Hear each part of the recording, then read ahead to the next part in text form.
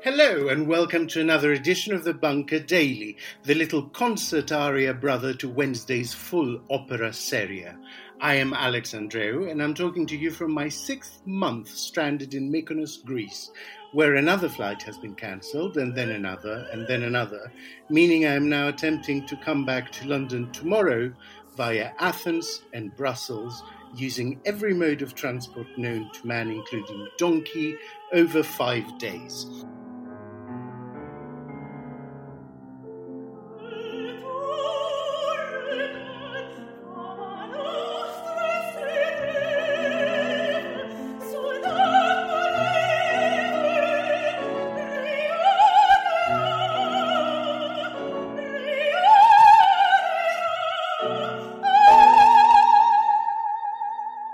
Today's a very special Bunker Daily, firstly because it tackles a subject incredibly close to my heart, the impact of the pandemic on the opera world.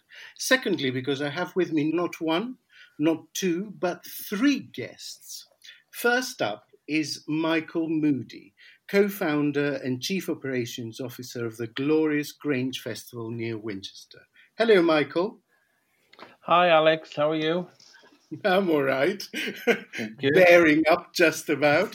How has the pandemic affected you personally? Are you holed up somewhere glamorous or? So, for myself and the Grange Festival, we were introduced to COVID-19 very early on when somebody brought it into the office. We all managed to close down the office and self-isolate, and all proved negative. So when you say early, when was that? Oh, gosh, now you're asking. It was probably 3 weeks before lockdown. Oh, blimey, that is early. So beginning of March. So I self-isolated, and that was very strange. Luckily, my house is big enough that I can self-isolate in quite a nice attic. But it was strange being in the house with the family and, having no contact. So somebody would tap on the door and walk away, and I'd open it, and the food was there. And I quite enjoyed it, to be honest. But that's just every week for you, right? Next, we have conductor John Andrews. John is the principal guest conductor of the National Symphony Orchestra, among many, many orchestras he works with. He is a regular with the English Touring Opera, the Grange Festival, and Opera Holland Park, and I worked with him for the first time last year. Hello, John. Hello, Alex. It's going to be very nice to see you back on our shores sometime, hopefully this month. Yes. How have things been for you? I'm not going to ask, have you been keeping busy, but have you been keeping busy? I think my experience is probably similar to a lot of freelance artists, working with different companies, that through March, things kind of fell a bit like an Agatha Christie novel. One by one, concerts would drop or be postponed. Bigger and bigger things would fall, and eventually reach the point now where nothing remains this side of September.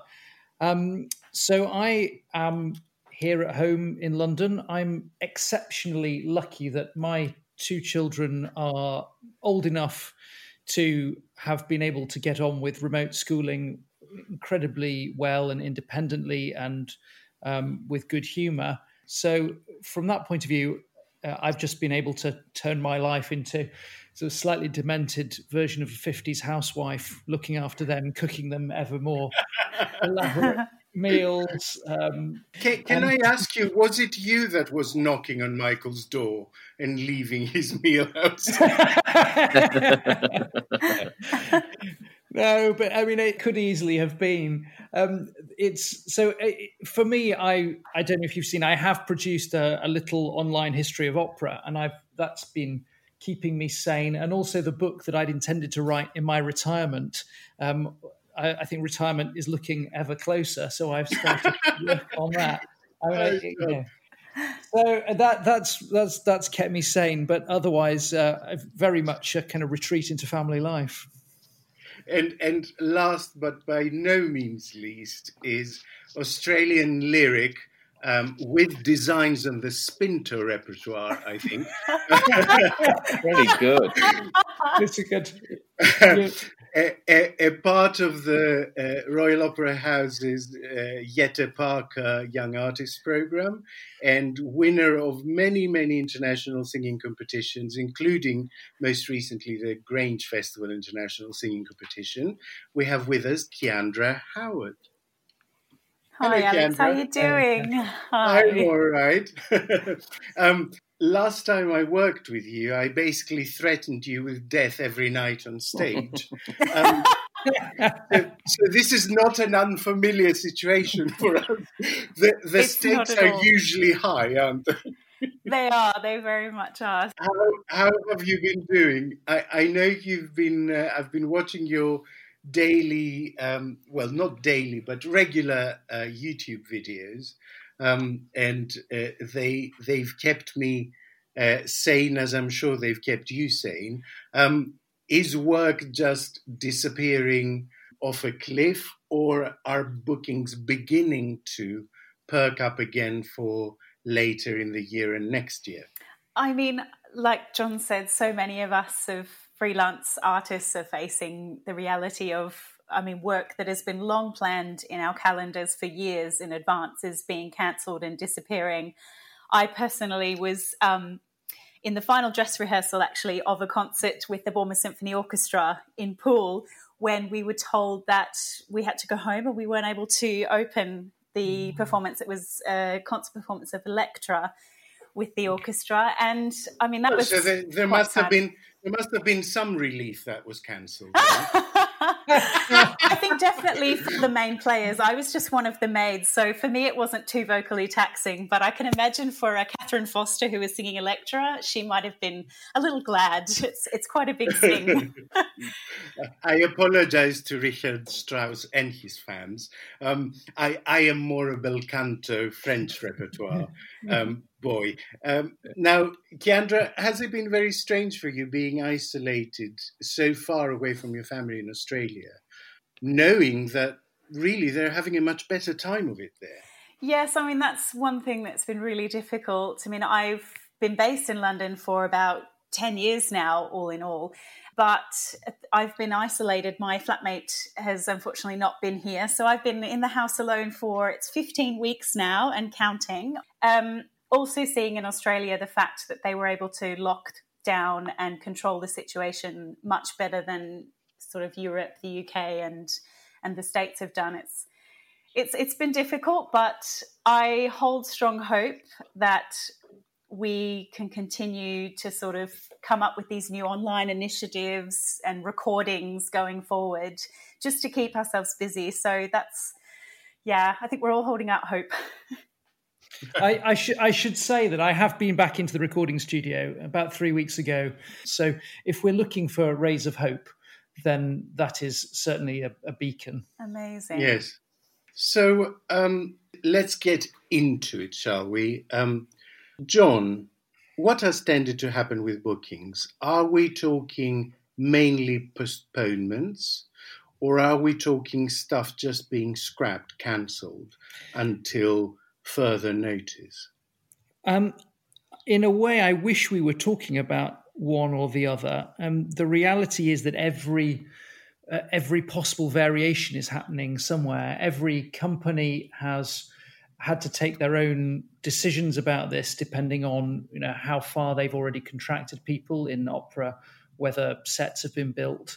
But the effect of that is that the diary has become incredibly chaotic, even where it survives. So some companies are postponing 6 months, or some are postponing a whole year. Some are holding to future bookings and simply cancelling what's happening now. So we're in a stage now where everything is terribly fluid. I think it's one of the most difficult aspects of this that different bits of the diary are now moving about at different speeds. I don't know if Keandra's experienced it, but I'm now in the position where two of my engagements for next year have both been moved into 2022 and now clash. So forcing me to cancel one of them. And that's happened several singers that I was due to be working with. And I think it's probably the most difficult, and practically and psychologically, this inability to see where this is going. I think if you'd said to me at the new year, okay, your world is going to end between March and December, the whole thing is going into hibernation, but in January 2021 things will start again. I wouldn't have welcomed that, but there would have been something in being able to prepare for it mentally and to plan for it. It's the hope that kills you. It is absolutely the hope. My first engagement's back in September. The first three major things are recordings. So I live in hope that even if audiences aren't allowed to assemble, that those might happen. But as you say, it's the hope that keeps receding ever further into the distance that makes this a really difficult situation. And then, as Terry Pratchett used to write, you realize that the light at the end of the tunnel is in fact a flamethrower. Michael, I know you tend to plan production sometimes quite a few years ahead in order to book the people that you want to have direct something or sing in something or conduct something. Do you just try to push everything from the festival a year into the future and hope you can rebook everyone? Or do you write off this season and continue with what was your plan in 2021 as if 2020 basically had never existed? I was going to say that's a really good question. It's a really difficult question. So the best thing for the company is to close up 2020 as best you can. You have to keep putting everything in place in case it was going to happen. So on the timeline of how you plan a festival, all the sets are finished. But what were they the sets for? For the three operas. Yes, I'm saying which ones? Now you're trying to get me to remember what I actually put on. That's the most difficult question to ask a producer. I do actually remember. I'm joking. So the first one that did come in was Cenerentola. Okay, all right. And quite a big set because it's the big show of this season. It's the one that everybody comes to. It'll sell more tickets than anything else. Yeah. And then the other one that came into the building was Midsummer Night's Dream. Okay. So yeah, there's a lot of money spent in order to make these happen. And the best case scenario would be that you can lift it from 2020 to 21. Anyway, after many months, we got lucky. So we have been able to reorganize everything, and we're talking about hundreds of people. Yeah. But you've largely be able to stick to the plan. Has your insurance company played ball? The thing is that all freelance contracts have something in them called force majeure. Yeah. And of course, the same thing is with the insurance companies. So like the artist, there was nothing to claim. Yeah, I'm going to lobby, I think, for that clause in all opera contracts from here on to be renamed La Forza del Destino clause. How apt. That's only fair. Yeah. Keandra. Yes. Difficult question, difficult issue. For an artist at your stage of the career, you're just starting to be noticed widely. You're just getting big international bookings coming in. Mm-hmm. You're winning competitions. Can anything compensate for that loss of momentum? Or is it actually because it's happening to everyone that it's all gone on pause? I think very much out of thinking about questions and issues that are facing freelance performers, that's probably the most difficult and one that's affected the widest spread community of people. I mean, personally, for me, as you said, I was very lucky and fortunate that last season I entered and won quite a number of high-profile competitions, both in the UK and also in Australia. And I had quite a number of very exciting role debuts and house debuts coming up, some of which have already been cancelled or postponed into the indefinite future sometime. So did you do La Rondine, no, by the way? I didn't. That's one no, that was supposed to happen in March, April. That is so your part. It's definitely that one. Is outrageous. It's a loss I've felt enormously because it's a role that's so dear to my heart, and my first time in Cagliari in Italy as well. I was so looking forward to the weather, amongst other things. But no, they've decided to postpone that. But when and if it will happen, we don't know yet. But I guess it's really sad because the loss of momentum for so many artists at my stage and even higher up the chain, it's just forced us back to square one. And I don't know how to rebuild. I mean, it's all well and good to have all of this time to ourselves to reflect, to practice, to learn new roles, to develop personally as artists. But without that momentum, I wonder if within years it will actually get back to the point that I was at, or whether it's something that we can never get back to that point again. It's really devastating. Just to add to that, and I don't want to add further doom and gloom, but I think there's also the question of whether the industry is as big as it was when we come back. So for artists who were beginning to make a serious name for themselves, whether the opportunities are the same when we get back, I think is a very open question. And for all that, I am deeply grateful for the companies that are making things available digitally, but by necessity, those are showcasing the talents of quite well-established singers, because by definition, they've come from big, well-resourced companies who've been able to do it. So, I think there's a kind of double hit for younger singers in this. I mean, that was also, I completely agree with you, John, and also a point I was looking at, talking about as well, is just that even now I sort of see it within European countries who've already started opening up and doing live socially distanced performances or concerts. It's the fact that the big top echelon high profile names within the opera community who have had contracts consistently in the big houses like the Metropolitan Opera, the Royal Opera House, with these houses not being able to open at least until potentially Christmas, if not into 2021.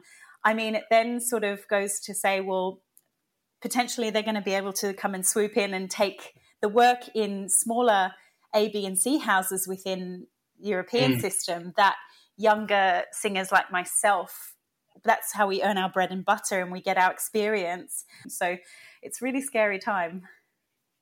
Well, if I can offer a ray of hope, it may work the other way, in that, you may find that there's a whole bunch of lyric sopranos, let us say, to be kind, in their mid-50s, who come to realize that perhaps they should be moving on repertoire-wise. That may open up a load of Manons and Mimis for younger people like you to be doing. I very much hope so. Sorry to sound selfish. But very briefly, each of you, how have you found the various financial support schemes? Do they apply? Are they helpful? Are they generous? Can they sustain you? Or are basically the arts and the people who work in them always some sort of afterthought? Let's start with Michael.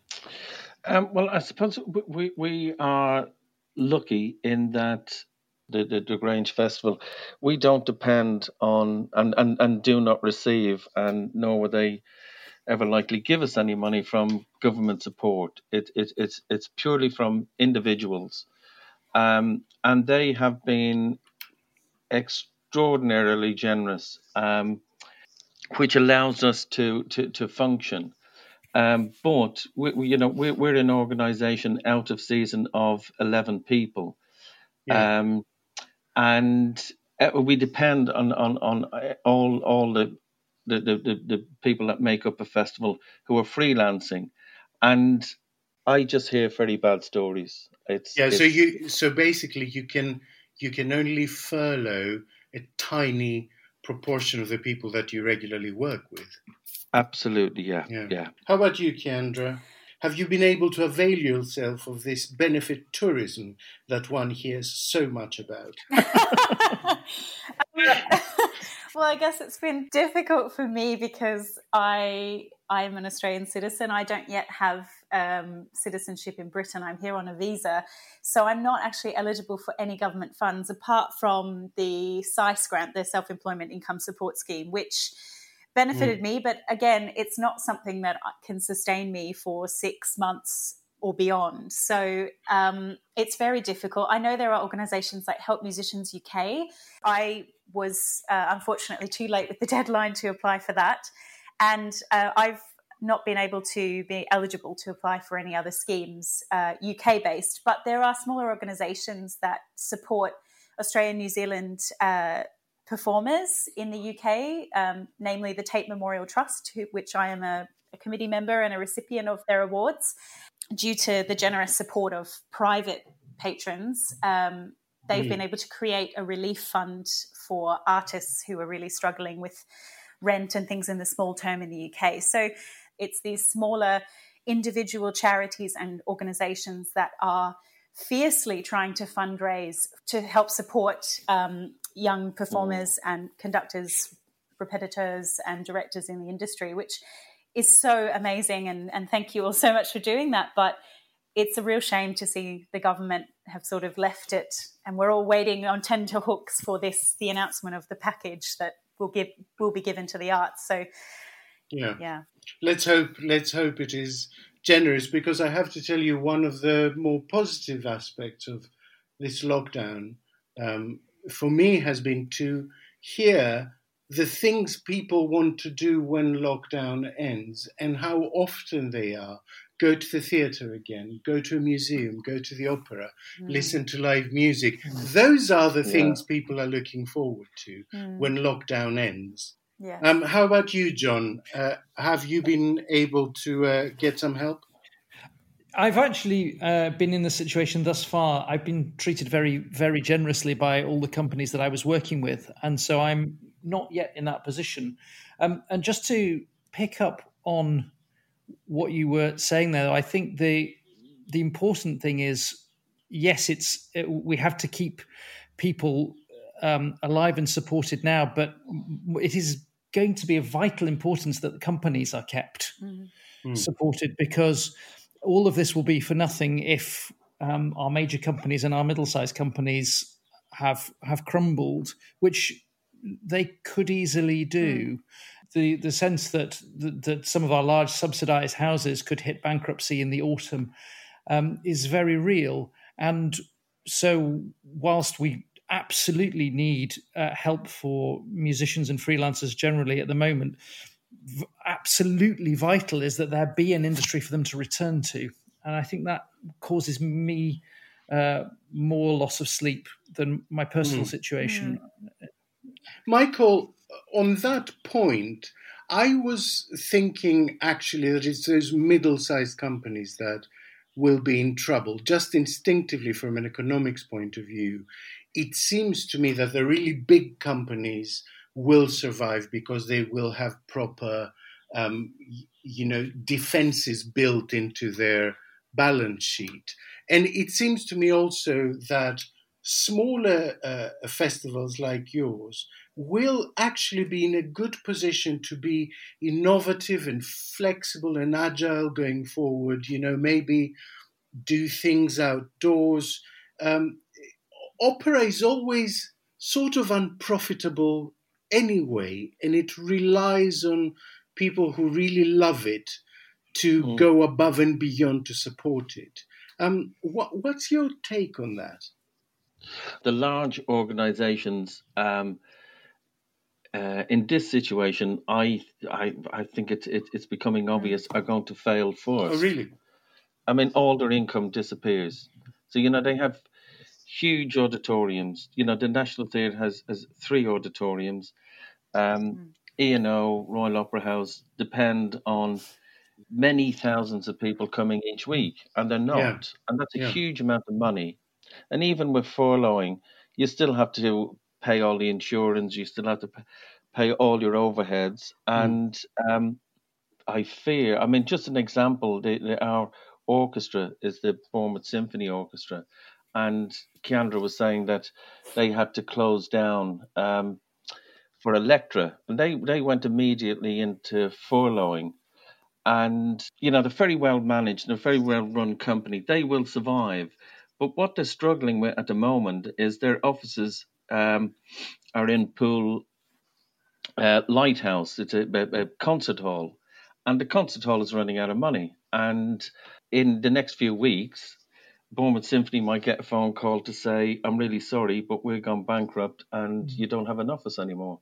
But if something like that goes under, won't there in 6 months' time spring up a Dorset Symphony Orchestra that will basically employ the same musicians and supply its service to the same festivals and concert hall? If there's still a demand, there will still be small symphony orchestras. I think that you raise a really serious question, which is whether there will be a demand, because for all the emotional attachment that people have, at the moment, many audiences, and I see a lot of audience surveys as I try to make plans A, B, C, D, F, G for next season, that say that audiences do not yet feel safe. And if audiences don't feel safe, then we don't have the demand. The margins that that orchestras work with are tiny. In order to pay for a quorum of people on stage, you do need big houses. I mean, our mutual friends, English Touring Opera, have put together a fantastically innovative season for the autumn, a set of monodramas, and I think that's absolutely what you say about innovation and creativeness. But we also have to deal with the fact that many of our opera companies and our orchestras tour. So it's not only their own finances, but they also have to negotiate with the situation each venue that they come to. And all of the venues are suffering, and also all of the venues will have very different attitudes to their ability to provide a safe experience for performers and audience. It's an ecosystem, basically. Yeah, and a management of the front of house doesn't get any cheaper because there's a small audience, and if you have to implement safety measures, actually your front of house costs can increase. So it's a very delicate and horribly complicated one. Keandra, how do you keep in practice? Because that's another danger, right? You're like an athlete. If you don't do your exercises, if you don't flex those vocal muscles on a daily basis, you're going to get rusty. If you don't use it, you'll lose it. So, are your neighbours just incredibly unhappy people at the moment? What's going on? No, well, fortunately, I mean, I'm in a lovely house in Woolwich at the moment, which is owned by a conductor. So there's a lovely big studio and a grand piano. So the neighbours are quite used to music and hearing odd noises coming from this house, which has been lovely. So I've had the opportunity throughout lockdown to continue practice. But I must say, myself and speaking with a lot of colleagues of mine, it's been tough, obviously, number one, to find the motivation with the foreseeable future, gig after gig being cancelled and postponed. But I think more importantly, which has affected me, it's also hard sometimes to find the heart, because with losses, I mean, potentially each of us, a lot of people have had coronavirus personally affect them through friends and family getting ill with the virus and things, and seeing firsthand the horrible effects that this disease has wreaked havoc on the world with.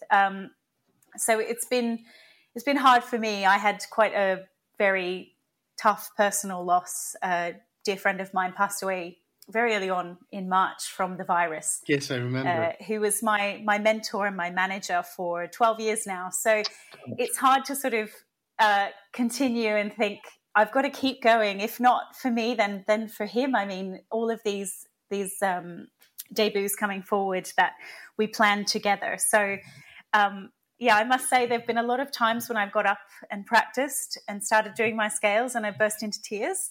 But I have persisted and kept on. And fortunately enough, fingers crossed, I have a debut coming in October, which fortunately hasn't been cancelled yet. It's in Klagenfurt in Austria.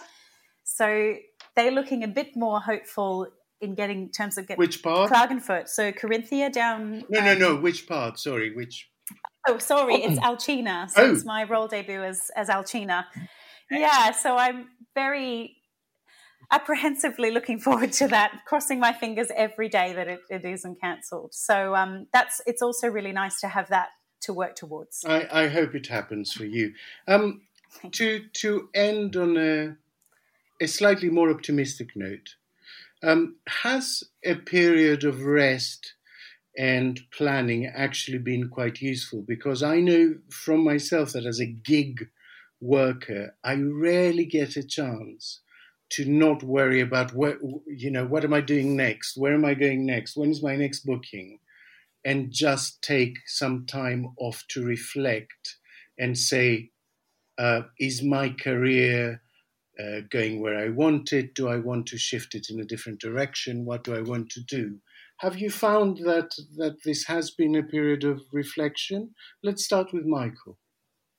Well, we've gone the other way, to be honest. We've what does the future look like?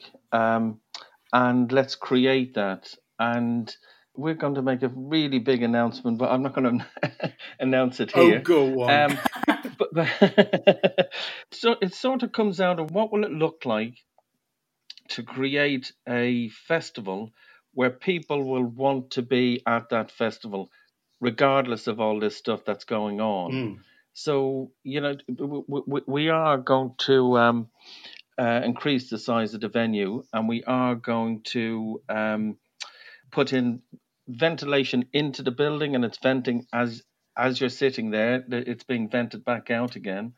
So all those sort of measures that you could put in place, where people, given the choice, will go, well, these people seem to have a system in place, and we'll trust them. Because I think that's what we have to do next for the audience, is to give them the reassurance that it will be safe. Precisely.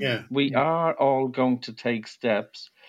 We'll probably start a rehearsal period where we'll test ourselves every Monday and every Friday. That's fascinating to hear, because that's basically has been Greece's general game plan with regard to tourism. Exactly. The reason they locked down really hard, and they're now very, hot on testing people and all of that, is because they know that the name of the game is for 2021 to come in and for everyone to think of Greece as a safe venue. Yeah. That's where it's all at. We all want to live in Greece and New Zealand. Exactly. There are things that you can do. I know we're not the government and we're not going to solve the national crisis, but you can take it at a local level and, look to the future as we do have one, and create that as best you can for your audience and your artists. That's where we're going. How about you, Kiandra? Have you taken this time to listen to a few things, study a few scores, maybe, flex in directions that you didn't think were likely before? I have. I mean, personally, aside from all of this devastation, it's actually been really nice to have time off, as you said. I mean, I was trying to think the other day to a time in my sort of career history as it is so far. It's not very elaborate yet, but I've never actually had so much time off without thinking about, okay, I'm jumping from the UK to Germany to Australia to the next thing. So it's been really lovely to explore repertoire that I've been putting off doing, not just working from, concert to concert repertoire or next one opera to the other, and also to take the time to just you read all the books that I've been putting off. I've started learning Russian, which is something I've always wanted to do but never really had the time. Amazing. I see Tatiana in I am your hoping future. it's a very strategic career move as well going forward. So there's always that in the back of my mind. But yeah, also doing there's been this great system of online courses that a lot of universities have put up. So even to just start looking at topics that have been of interest, to kind of dip my toe in the pool of looking at other things that might benefit my career as well. It's been really nice to have the time to reflect. How about you, John? Have you been hitting the books and doing a Richard Bonning discovering lost Bononcini operas, which would be much better to stay lost? Oh, Alex, I've already got that file upstairs that's grows every week. As you probably guessed and know, I don't deal with uncertainty terribly well. So I did in the early stages do a lot of listening. I managed to find the time to listen to all those symphonies and operas that I would like to and mean to, but because they weren't ever necessarily coming up, couldn't be at the top of the pile. I have to say, with the future becoming ever less certain, I found it harder and harder to motivate myself to do that. I retreated instead into literature and history, and also going back, as I said, I've made 5 out of 6 episodes of my little history of opera, which is there on YouTube. That was to do actually part of what you were saying, to remind myself of the breadth of the repertoire and all of those parts of it that I don't normally immerse myself in. So I was able to do that for a while. I find it harder and harder the longer this goes on. I am instead, I think, starting to look at what the future is going to look like now. So I've had some benefits out of it. I'm ready now, though, to get back into the fray. Okay, final quick fire question. So as opera buffs, we're always dealing with tragedy. What's your favourite opera death? John, you're first. Well, I knew you'd come to me first. Well, it's kind of an easy one for me, this, because I don't like the long, drawn-out ones. I always prefer the ones that come as a bit of a shock. And I think the opera that I've conducted more than any other is Don Giovanni, and that sudden, horrifying moment, barely 2 minutes into the show, when the Commendatore takes a sword thrust to the heart, is just so fabulous. And we've seen this so many times now that it's easy to forget that in 1786 you really didn't kill major characters on stage, particularly not likable ones. The sheer shocking audacity of that moment and the horrified silence that follows it, I think, is one of the most incredible moments in opera. Brilliant. So you're not a big fan of Mimi in La Bohème, who has a bit of a cough 4 acts from the end. You're not going to get me to say anything against La Bohème. No. Okay, how about you, Michael? Pick one. I'm afraid I'm a sucker for Bohème. Yeah, it's just such a wonderful setup. You know what's coming. It's beautifully, dramatically put together, and then poor old Rodolfo screams out "Me." He's the only one that doesn't know. Yeah. It's amazing, yeah. And just listening to the music, you know, the moment she dies, and you see the people reacting to it, and then, as you say, he seems to be the only one who doesn't know. It's fantastic. I weep every single time. I weep at Yeah, that point. agree. Yeah. I think you'd have to be dead inside, not to, frankly. How about you, Kiandra? I mean, Bohème is one that's dear to my heart as I played Mimi. So I do love that. But for me, it definitely has to be a bit out of left field, but Dialogues of the Carmelites. Okay. At the end, the amazing. final scene, Amazing. Yeah. the Salve Regina, when you hear the chop of the guillotine, and then you finally have Blanche, the heroine, stuck, and you finally hear the final chop go at the end. I mean, that is one of the most poignant and tragic. I think that is sensational, actually. Yeah. I hadn't thought of it. A very ancient Greek tragedy in that it happens off stage. Yes. I can't believe no one mentioned Lavallée, so I'll have to. So she thinks her lover's dumped her. It's all a big misunderstanding. So she takes off to the mountains, the Alps, and her lover runs after her.